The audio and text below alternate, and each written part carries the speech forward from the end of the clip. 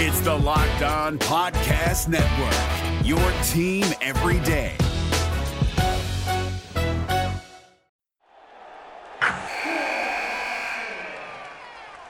Wilson, you sent the game-winning email at the buzzer, avoiding a 4:55 meeting on everyone's calendar. How did you do it? I got a huge assist from Grammarly, an AI writing partner that helped me make my point. 96% of Grammarly users say that it helps them craft more impactful writing. Would you agree? Grammarly helped adjust my tone to navigate tough work conversations. And it works everywhere I write, so I can quickly communicate effectively. Your teammate used Grammarly to summarize an important document, making a 3-pointer. How did he do it? It only took one click. When everyone uses Grammarly, everything just makes sense. You made an incredible slam dunk to end the game. The meeting was canceled, and your team will go home champions. Go to Grammarly.com/podcast to download it for free. That's Grammarly.com/podcast. Easier said, done. Jackson Gatlin here, host of the Monday edition Locked On NBA podcast. Every Monday, I cover the 3 biggest stories in the NBA with the local experts from Locked On. It's an awesome recap of the weekend of the NBA and a look at what's ahead. Mark your calendars on Monday to join me for Locked On NBA podcast, available on YouTube and wherever you get your podcasts. You are Locked On Raptors, part of the Locked On Podcast Network.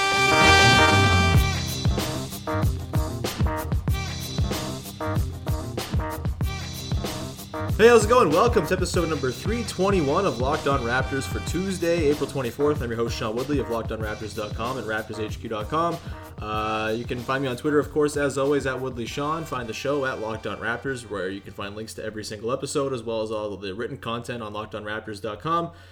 Make sure you're also checking out the Locked On Podcast Network. It's our network that we're on, of course. Team-focused shows for all 30 NBA teams. We got Locked On NBA with daily shows across the week from a bunch of different hosts from around the network. We got Locked On Fantasy if you're doing daily fantasy during the playoffs. We got you covered on the Locked On Podcast Network, so make sure you find it on iTunes and subscribe, rate, review the shows you like. And if you like Locked On Raptors, it's the best way to help out the show is to subscribe, rate, review. It takes no time at all. It's free to do, and it's very helpful and makes me very appreciative if you take the time. So thank you in advance for doing that. All right, on today's show, I'm excited to be joined by the man with the best hair in Toronto sports media, I think. Maybe also one of our most famous guests to this point from Sportsnet. It's Faizal Khamisa. How's it going, man? Good, man. Thank you for boosting my ego with the hair comp and all the support I can in this battle. I appreciate that wildly. I'm sure no one has ever given you that compliment before, so I'm glad I could break new ground. So I wanted to have you on the show today because this is a very tense time for Raptors fans. Game 5 looms on Wednesday. We've broken it down quite a bit. You can listen to yesterday's episode with Joe Wolfond as we kind of looked at what the Raptors might do in Game 5. And there's just lots going on right now and lots of tension and ulcers and anxiety and all the stuff usually associated with the Raptors playoff run. So I thought it'd be nice to have someone on to just kind of talk about some of the better, more uplifting moments in Raptors playoff history, because I feel like we could kind of use a moment to reflect on how far the Raptors have come and all the stuff that they've gone through, and they've been in big games before and prevailed. So I don't know. I don't really have a structure for this. I kind of just want to bounce around some of our favorite games of all time. I guess we can start with this. Of the last 5 years, I'm not going to go back to the early 2000s because I was 7 years old, so everything was great to me. I loved it all. But the last 5 years, I think, are obviously the heyday for the franchise. Is there a single game that stands out to you as being the best Raptors playoff game, the most the most memorable Raptors playoff game, the one that you enjoyed the most? Yeah. So it may not be the best one for anyone, whatever, but for me, it was the Heat Game 7. Okay. It's on my list. It was all the doubt in the world heading into that, and leading up to that game, every game was pretty close, and there was no indication that the Raptors could blow out this team, and certainly not from that series, and definitely not when looking back at the history of the Raptors, right? There's no, history of them, doing well in games like this. Yes, they beat Indiana in round 1 the series before, and we'll talk about that when I have a moment from there, but the comfort of that game, I was in the building working for Sportsnet, doing some stuff there, and everybody was just happy in the fourth quarter, through the duration. And it was something I hadn't experienced as a Raptors fan, and certainly never like being in the building at the time for a playoff game, I'd never seen people just like at ease during the fourth quarter of a Raptors playoff game, because it's genuinely always nerve-wracking and stressful. And so to close out a series with that much comfort was amazing. In fact, like, it was so comfortable, halfway through the fourth, people were talking about Jose Bautista and Rubnet Odor getting in a fight, Jays Rangers, and like, you're doing something okay as your team if people are talking about another team in Toronto, because they're confident you're going to wrap this one up. And the Raptors handled business that game, and that was a good one. That was like one of the more memorable in the last few years for me. Yeah, that one's on my list for sure. That was a game. Kyle Lowry had 35 points, 11 of 20 shooting. He got to the line a million times. And like, that kind of felt... I mean, Lowry had a great game 6. They ended up losing that game. But that did kind of feel like Lowry sort of breaking free of a lot of the crap he'd been dealing with in the weeks prior. Because if you remember the start of that playoffs, the start of that series, like, that was all about Kyle not being able to find his shot and, taking an hour after the game to just go shoot by himself, like, it's sad Kyle Lowry mode. And for him to have that huge game in Game 7, it just kind of carried them when, like, if you look at the box score, no one else played particularly well. I mean, DeMar had 28 points, but it was on, like, 29 shots. He was not efficient by any means. Bless Patrick Patterson's soul. He went 0 for 4 from deep, of course. Still had 11 and 11. He ended up getting to the line a bunch, so that was cool. But, Bismack Biyombo, I guess, had a really nice game. He had 17 points and 16 boards, so, like, that was probably the second biggest performance of anyone there. The bench didn't do crap, and Kyle just kind of carried the day. And it was, I think... Obviously, since then, there's still a lot of Kyle Lowry, criticism from playoff performances, and his shooting numbers in the playoffs are historically bad. But I think the start of these playoffs are probably helping those out a little bit because he's been pretty decent. But I thought that was, I think that's a good pick, because that was a very Kyle Lowry, like that. Is that Kyle Lowry's like most defining game as a Raptor? Do you think? Ooh, that's a really good question. I want to say yes, right? Because again, it was going to get blown up if things didn't go well in that series or that playoff, and making that run to the Eastern Conference Final helped save a lot of, players and probably coaches as well. And Lowry put the team on his back there, and everything else was kind of gravy. So I feel like you said, that exercised a lot of the Lowry playoff. What is going on? Get into the struggles a little later, but for one game at least, everyone saw the Kyle Lowry that they hoped to have seen in the duration of his time as a Raptor playoff player. Sorry, I have auto ads playing somewhere on I don't know which basketball reference page you're playing them, but apologies for that. But yeah, no, I agree. I think that is, like, I can't even think of other games that would be up there for Kyle, because like last year's playoffs were kind of a wash. He wasn't back to full strength really. There might have maybe it was like Game 5 in the Brooklyn series in 2014. Like, is that as far back as we're going? Maybe that might be the time in which we go. I mean, obviously he hit the game tying buzzer beater in Game 1 of that Heat series, but up until that shot, he had played pretty poorly as well. Mm-hmm. And man, I'm hard pressed to think of another Lowry playoff game like that one. That series at the right time for the team, Yeah, for sure. That series was so bad. Every game decided by, until the last two, Game 6 was a 12-point game. Every other game was decided by 8 or less points. But like, just some of the worst basketball you'll ever see. Like, I think the first couple of games of this Bucks-Celtics series kind of rivaled it. They've kind of rallied a little bit and made it more entertaining. What's that? Yeah, the series I haven't turned on because I don't really want to. I don't want to. I cannot blame you whatsoever for that. But yeah, that series was awful, and for the Raptors to kind of have an awesome performance in the last game was pretty nice. Let me throw one at you, and this one might be a little somber because they ended up losing the game. Okay. But Game 7 against the Nets. Okay, yes. Do you have fond memories of this game, like with everything that's happened since then, or is it still sort of a sore spot for you? This is how I experienced Game 7 against the Nets. Okay, I was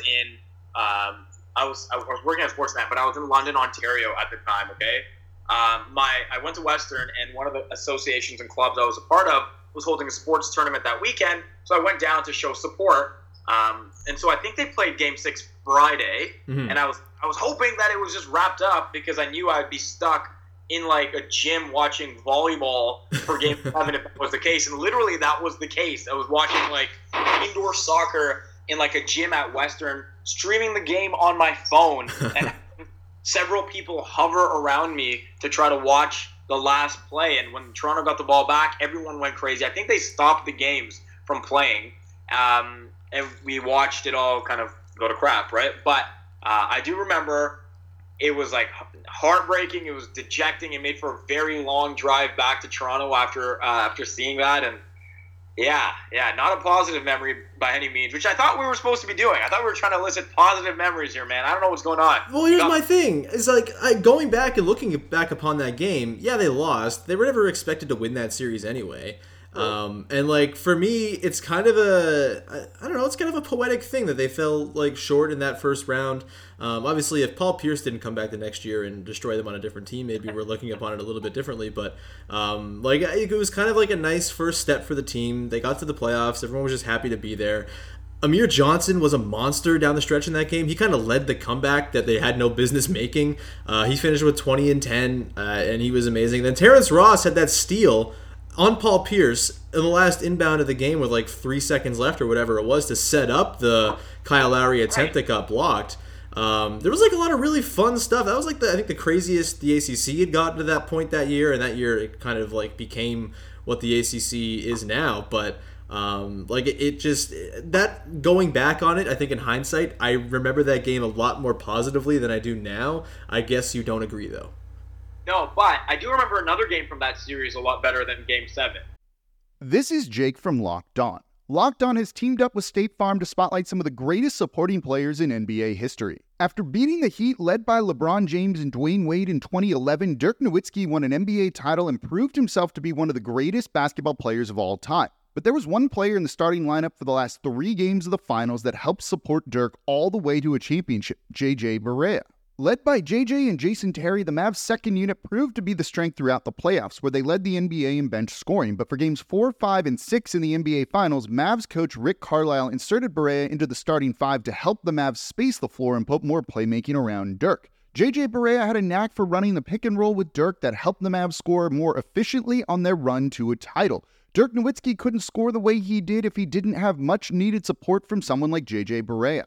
Sometimes you and I need that kind of support too. Think of State Farm like a pivotal team player. When you need help protecting the things that matter most, remember the jingle and just say, like a good neighbor, State Farm is there. And that was Game 2, okay? And I know, like, Game 2, what the hell, that series went 7. But remember, like, Game 1, Masai comes out, F Brooklyn, they lose the game and everyone's laughing.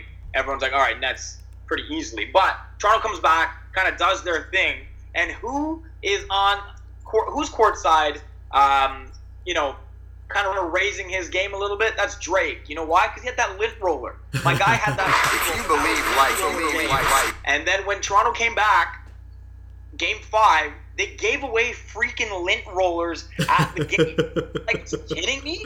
What an iconic moment. Like, Drake, like, the perception of Drake from, like, horny cheesy was elevated, yes, but his status was cemented in Toronto as the guy. He's the guy, because people are now talking about the Raptors, and yeah, they were talking about Drake, and that's fine, but he was rocking that Raptors gear with that lint roller, and it was pretty cool to see everyone kind of clowning on him and us having to defend him. Like, he's our guy. Don't you clown on him, man. We're coming back here. And I don't know. Lint roller game will stand out for me for sure.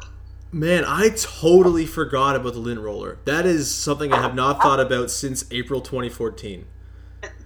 I totally forgot about that. Not that long ago. Yeah, no, it's really not. I'm trying to remember when that game took place. It was like a Tuesday night game, I guess. I guess it might have been a later game in the series, I remember.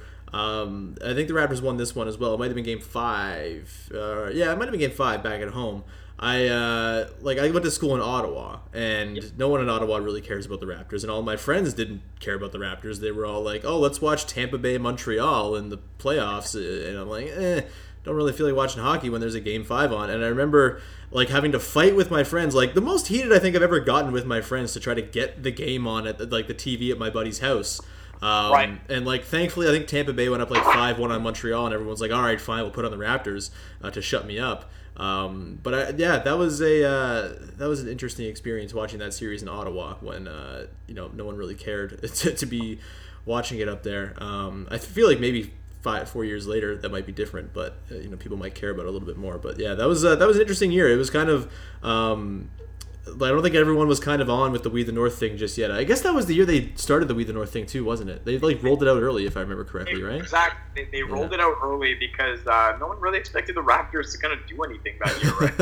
I think that was the year they were trying to trade Kyle, and they just didn't because, I don't know, the Knicks said no. Yeah. Come on, right? Like, they were scared of Masai. They'd already been swindled by Masai too many times before. And so Toronto got a playoff spot, and they got this cool slogan that's kind of taken off and emerged as kind of a cultural thing here in the city right now. Mm-hmm.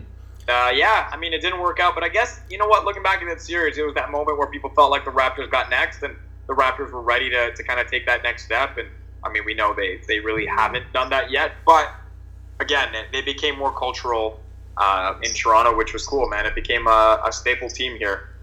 I'm extremely happy to forget that the 2015 playoffs ever happened. I have nothing from that one. Yeah, that one never have to talk about those again. But 2016, a couple other games. Here's a couple for you. Let me tell you. You tell me which one you like more / remember more, or thought was a better game.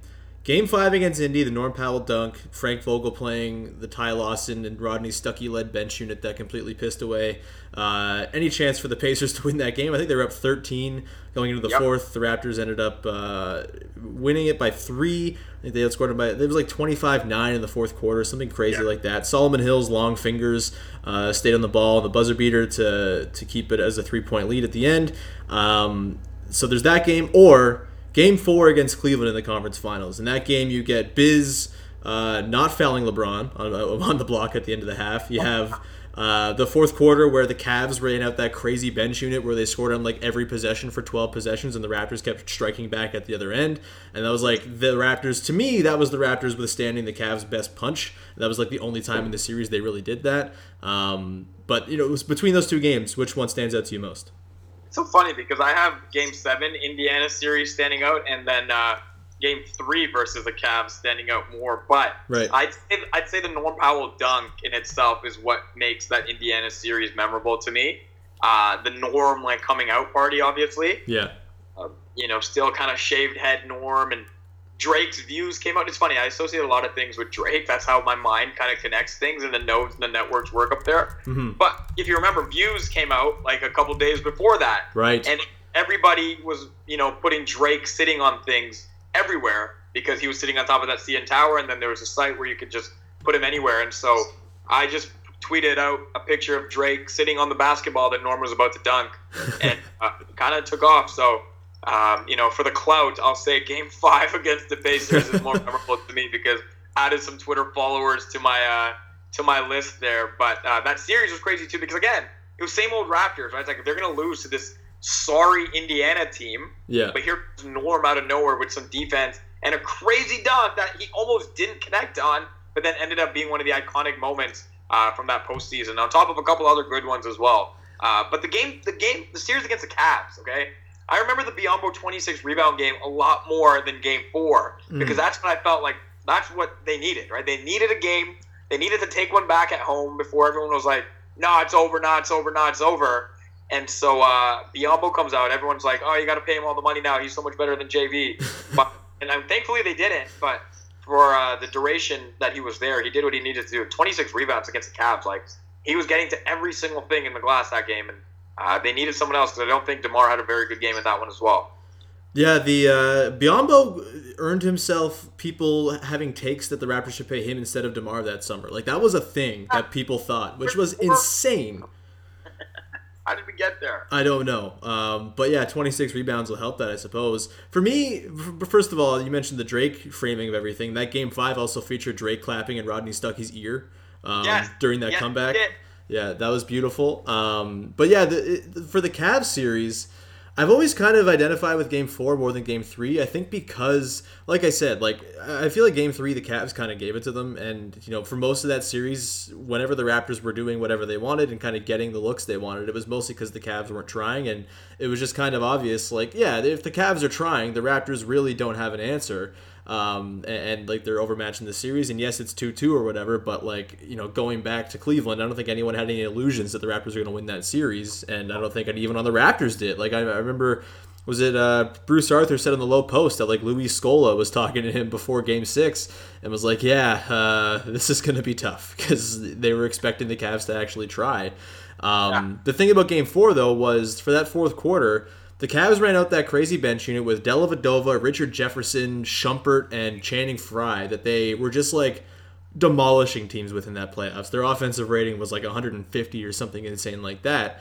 And they were like, it seemed like they were very much trying not to have this series go to 2-2. They wanted to go up 3-1 to go back home, what the Raptors probably should have done in Game 4 against the Wizards this week. But hey, we don't have to talk about that. But they really seemed like they wanted that game. And they had like 12 or 13 straight possessions where they scored using the same damn option play. It was either Frye or LeBron rolling to the rim or Richard Jefferson. Like, it was bizarre, but that lineup had killed for them all playoffs long. And it scored whenever they wanted on the Raptors, but the Raptors went down the other end and scored on like 11 of 12 possessions themselves and kind of withstood the Cavs' best punch. And for me, that was like the one time in those playoffs where it really felt like the Raptors were on the Cavs level.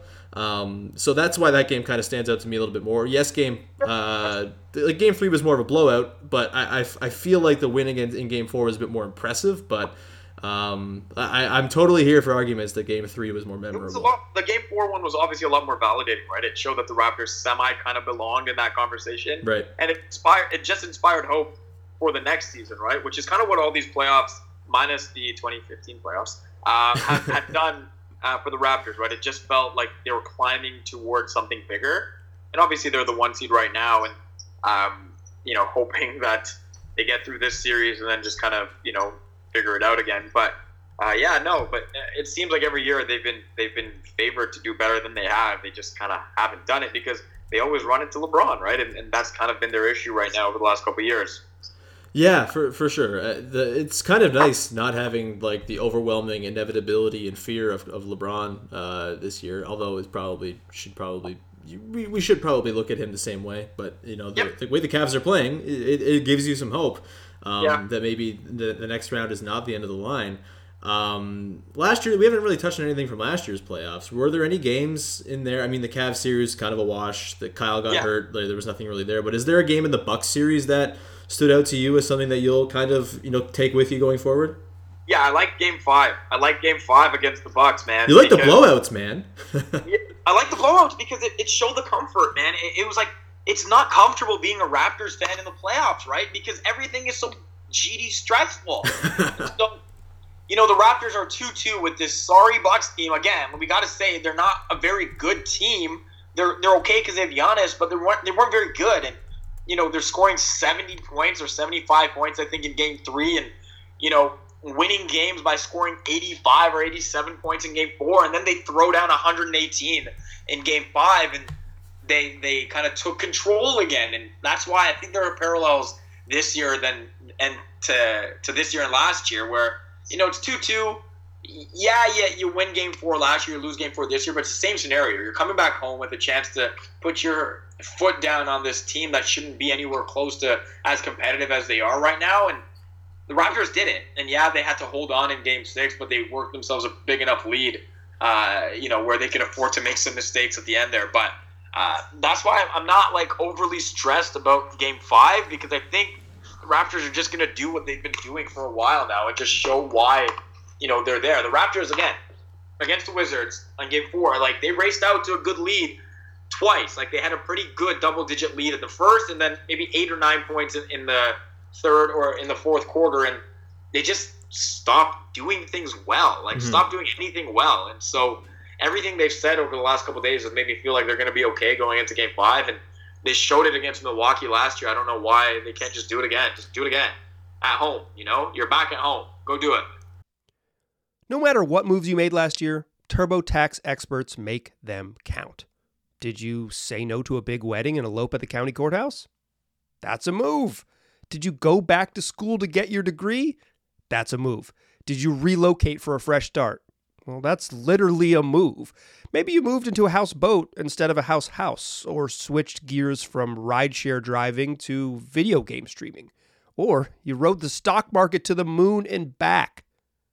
TurboTax experts make all your moves count, getting you every credit and deduction you deserve.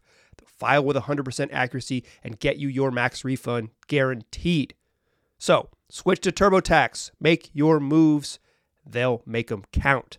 See guarantee details at turbotax.com/guarantees. Experts only available with TurboTax Live. Yeah, they've been good in Game 5s. I think they've won the last 3 Game 5s they've played, I guess. Or no, it'd be 4 because they beat the Nets in Game 5 as well. So they've had some success in Game 5s at the 2-2 situation. From the Bucks series, so I'm like different from you. I like just like the grimy, like tough it out wins, I suppose. Game 4 I'll always remember as being this big release because they were down 2-1.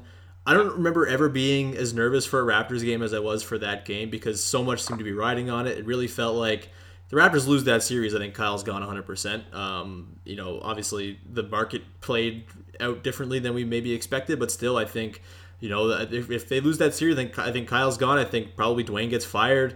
Maybe they look at some other stuff. Maybe they don't bother bringing back Serge. Like a lot was riding on that Bucks series last year.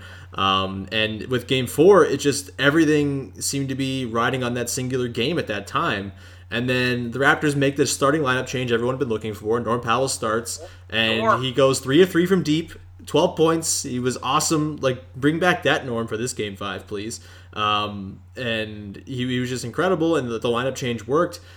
DeMar had maybe, I guess you could say Game 6 against the Bucks was up there, and I guess you could say Game 2 against the Wizards as like his best playoff games as a Raptor. But in that game, 33 on 12 of 22, he got to the line 9 times, hit them all, 5 assists, 9 boards, 4 steals. Like, that was a great, great DeMar game. And that was the game, too, where Serge Ibaka almost shot the nut of it at the start of the fourth quarter. He was 4 of 16 on the night. They brought in Jonas. Jonas had a nice close to the game, so the Hive was happy. And they ended up winning at 87-76 in just like an absolute slog of a game. But that kind of felt like it saved the season a little bit. It felt like they kind of solved the Bucks there, too. The Bucks trapping defense, it felt like, that was the game where they sort of, unlocked it a little bit. And I think Norm was pretty influential in that. So that game is always going to be up there for me, as ugly as it was. And then Game 6, too, it was bad giving up that crazy run at the end, and it looked like they were going to lose it and then go back to Game 7. But DeMar's dunk on Thon Maker late, and then Corey Joseph's 3.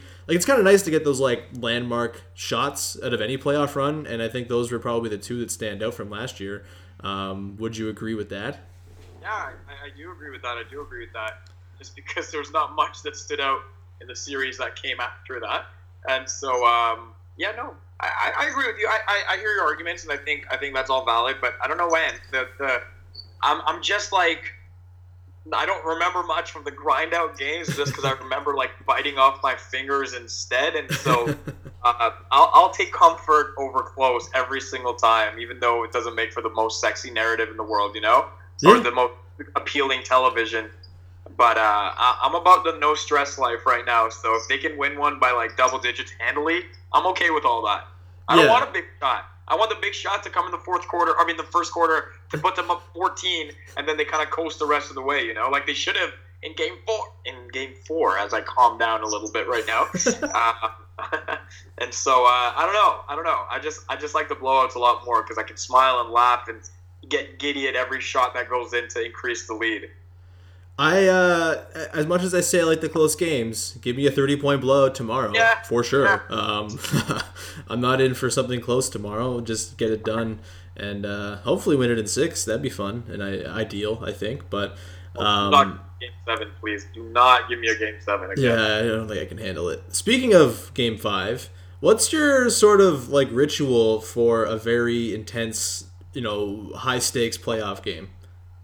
Oh man, I'm not. I don't do too much. Like, I'm not a big superstition guy or anything, but I have to watch at home. Right. I don't like going to places and watching. I don't like being at someone else's house and stuff. I like to be at my own place, and it's kind of quiet everywhere. And I got the laptop. I got Twitter fired up. I got the GIFs, ready to go.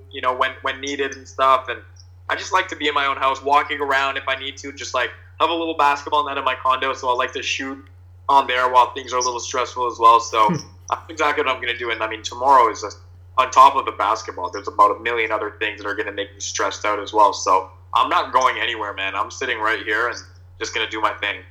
Yeah, tomorrow I think is going to be a day where the press row objectivity thing is kind of stretched to the limit. I mean, Dan Reynolds, we know he's going to be cheering on something. It's a constant struggle for Dan Reynolds. I might be in the Dan Reynolds camp myself, with everything that's going to be happening. I'm pretty excited for what tomorrow is going to bring. I think there's like a lot of, I don't know, in the past I feel like there's been like a lot of just like territorialism over Maple Leaf Square and who gets to watch what, where, and when, and this team's the home team but this game's not quite as important, so why aren't the Leafs or the Raptors up on the big screen, and why do we have to go split screen? I really, really hope, like from the bottom of my heart, that doesn't happen tomorrow. With considering everything that's happened this week in Toronto, I don't know. I'm guessing you're probably with me on this. Like, I just don't be dicks, people, and just like enjoy it and like root for all the teams. Like, you don't have to pick one or the other. But like, I don't know. Like, I'm pretty excited for what it could potentially be tomorrow if things go to plan. I mean, if everything goes to crap and the teams lose, then obviously it's going to be just like a large swath of land covered in sad people. But I'm really excited for what that could potentially be as like a moment for the city if everything goes to plan. I agree, and you know what? Maple Leaf Sports Entertainment is playing it right. They're doing basically two separate tailgate parties mashed into one, right? The Raptors are the home team tomorrow at the Air Canada Center. They're going to get that big screen treatment at the front, but they're setting up another TV at the back of the tailgate, or another screen at least on the back of the tailgate, where they're going to air the Leafs game, and Leaf fans can be there. They're adding a third screen to watch Toronto FC, who also play tomorrow as well. And say you're just not interested in any of those three, just walk about 1.5 kilometers and you're at the Rogers Center where the Jays play as well. Like within a 1 kilometer area, like there are 4 different Toronto teams vying for pretty important things. I guess you can argue it's a little early for the Jays, but they're playing the best team in baseball this early, and so for some people that's interesting. And it's hectic, man. Like, it's going to be crazy. And like you said, I hope everyone is kind of united. We need that right now in the city. We need to just come together, and what more appropriate place in which to be distracted from the realities of the world than through sport? And let's not make tomorrow anything other than just being, united as a city and being #Toronto Strong that everyone's been preaching for the last day or so. Yeah, it's possible to be happy for multiple sports teams. Of course it is. Yeah, it doesn't have to be. My mentions are wild because I tweeted out the plan for Maple Leaf Sports and Entertainment, and people are like, "Oh man, why are the basketball fans getting the big TV, blah, blah, blah." I'm like, no, guys, everyone just needs to calm down. You're going to be fine. Yeah. You're going to be fine. Yeah. Or just, like, as much as I really love the vibe of people going down to watch the game in the square, maybe go somewhere with chairs if you don't like that. Yeah. Like, you don't have to watch the game there. Yeah, I can't do it with that many people, man. I've never been to the square as a non-work obligation, and so I will never go to watch anything there if I don't have to, just because I just can't imagine like being in a good place there with all those people. The only time I've been to the square was during Game 7 Leafs-Bruins in 2013. I was in a bar like on Bremner or whatever, and then for like the last 5 minutes of the game, we're like, hey, let's go celebrate with everyone in the square. This will be awesome. And as we were walking out of the bar, Matt Fratton missed on the breakaway, and then everything went to hell from there. So yeah, I don't really plan on going back to the square anytime soon either, because there's just a bad juju about it. But I don't know, just don't be the people who are like, please like my sport, my sport's better, my sport's more important. All the sports are good, the sports are fun, and they're high stakes tomorrow, and I feel like everyone can probably enjoy them. I feel like there is a lot of crossover between Leafs and Raptors fans. Like, it's not like it's just like a fine line between the two, and there's none that cross over. But for the people who are, single sport fans, it's considering everything that's going on, it's not a bad thing to embrace something else, something different, something new. And I guess we can leave the soapbox there. Faizal, man, I want to thank you so much for coming on the show. This was great. Oh, it was my pleasure, man. Thank you for having me. Hopefully we've put some positive memories in people's heads, and they can, think it through, put it into existence that the Raps need some positivity. All the Toronto sports teams do, really. So let's just all be positive on Wednesday and hope for the best. Yeah, for all of the rough times the Raptors have had in playoff games, they've been pretty good in games where there's a lot riding on them. So here's hoping they can kind of keep that trend going. Faizal, where can people check you out? You can obviously see me on Sportsnet everywhere, anytime. Almost you turn on your TV, I'm there. You can obviously follow me on Twitter, SN Faizal Khamisa. Yeah, that's it, man. All right, man. Thank you so much. Listeners, make sure you follow me on Twitter at WoodleySean. I'll have some sort of written stuff tomorrow morning previewing Game 5 from a more fun angle, so stay tuned for that. We will also do a podcast from the arena, most likely tomorrow night after the game, and after the Leafs game is over probably as well, so I can watch that.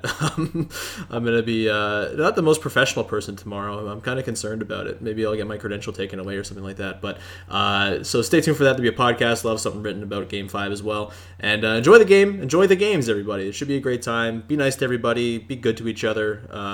Thoughts are obviously with everyone who are still affected and dealing with everything that happened in Toronto this week, and keep them all in your thoughts, and just be nice to each other, and that's pretty much it. Thanks so much for joining the show, Faizal. Thanks so much for listening, everybody, and we will talk to you next time on Locked On Raptors.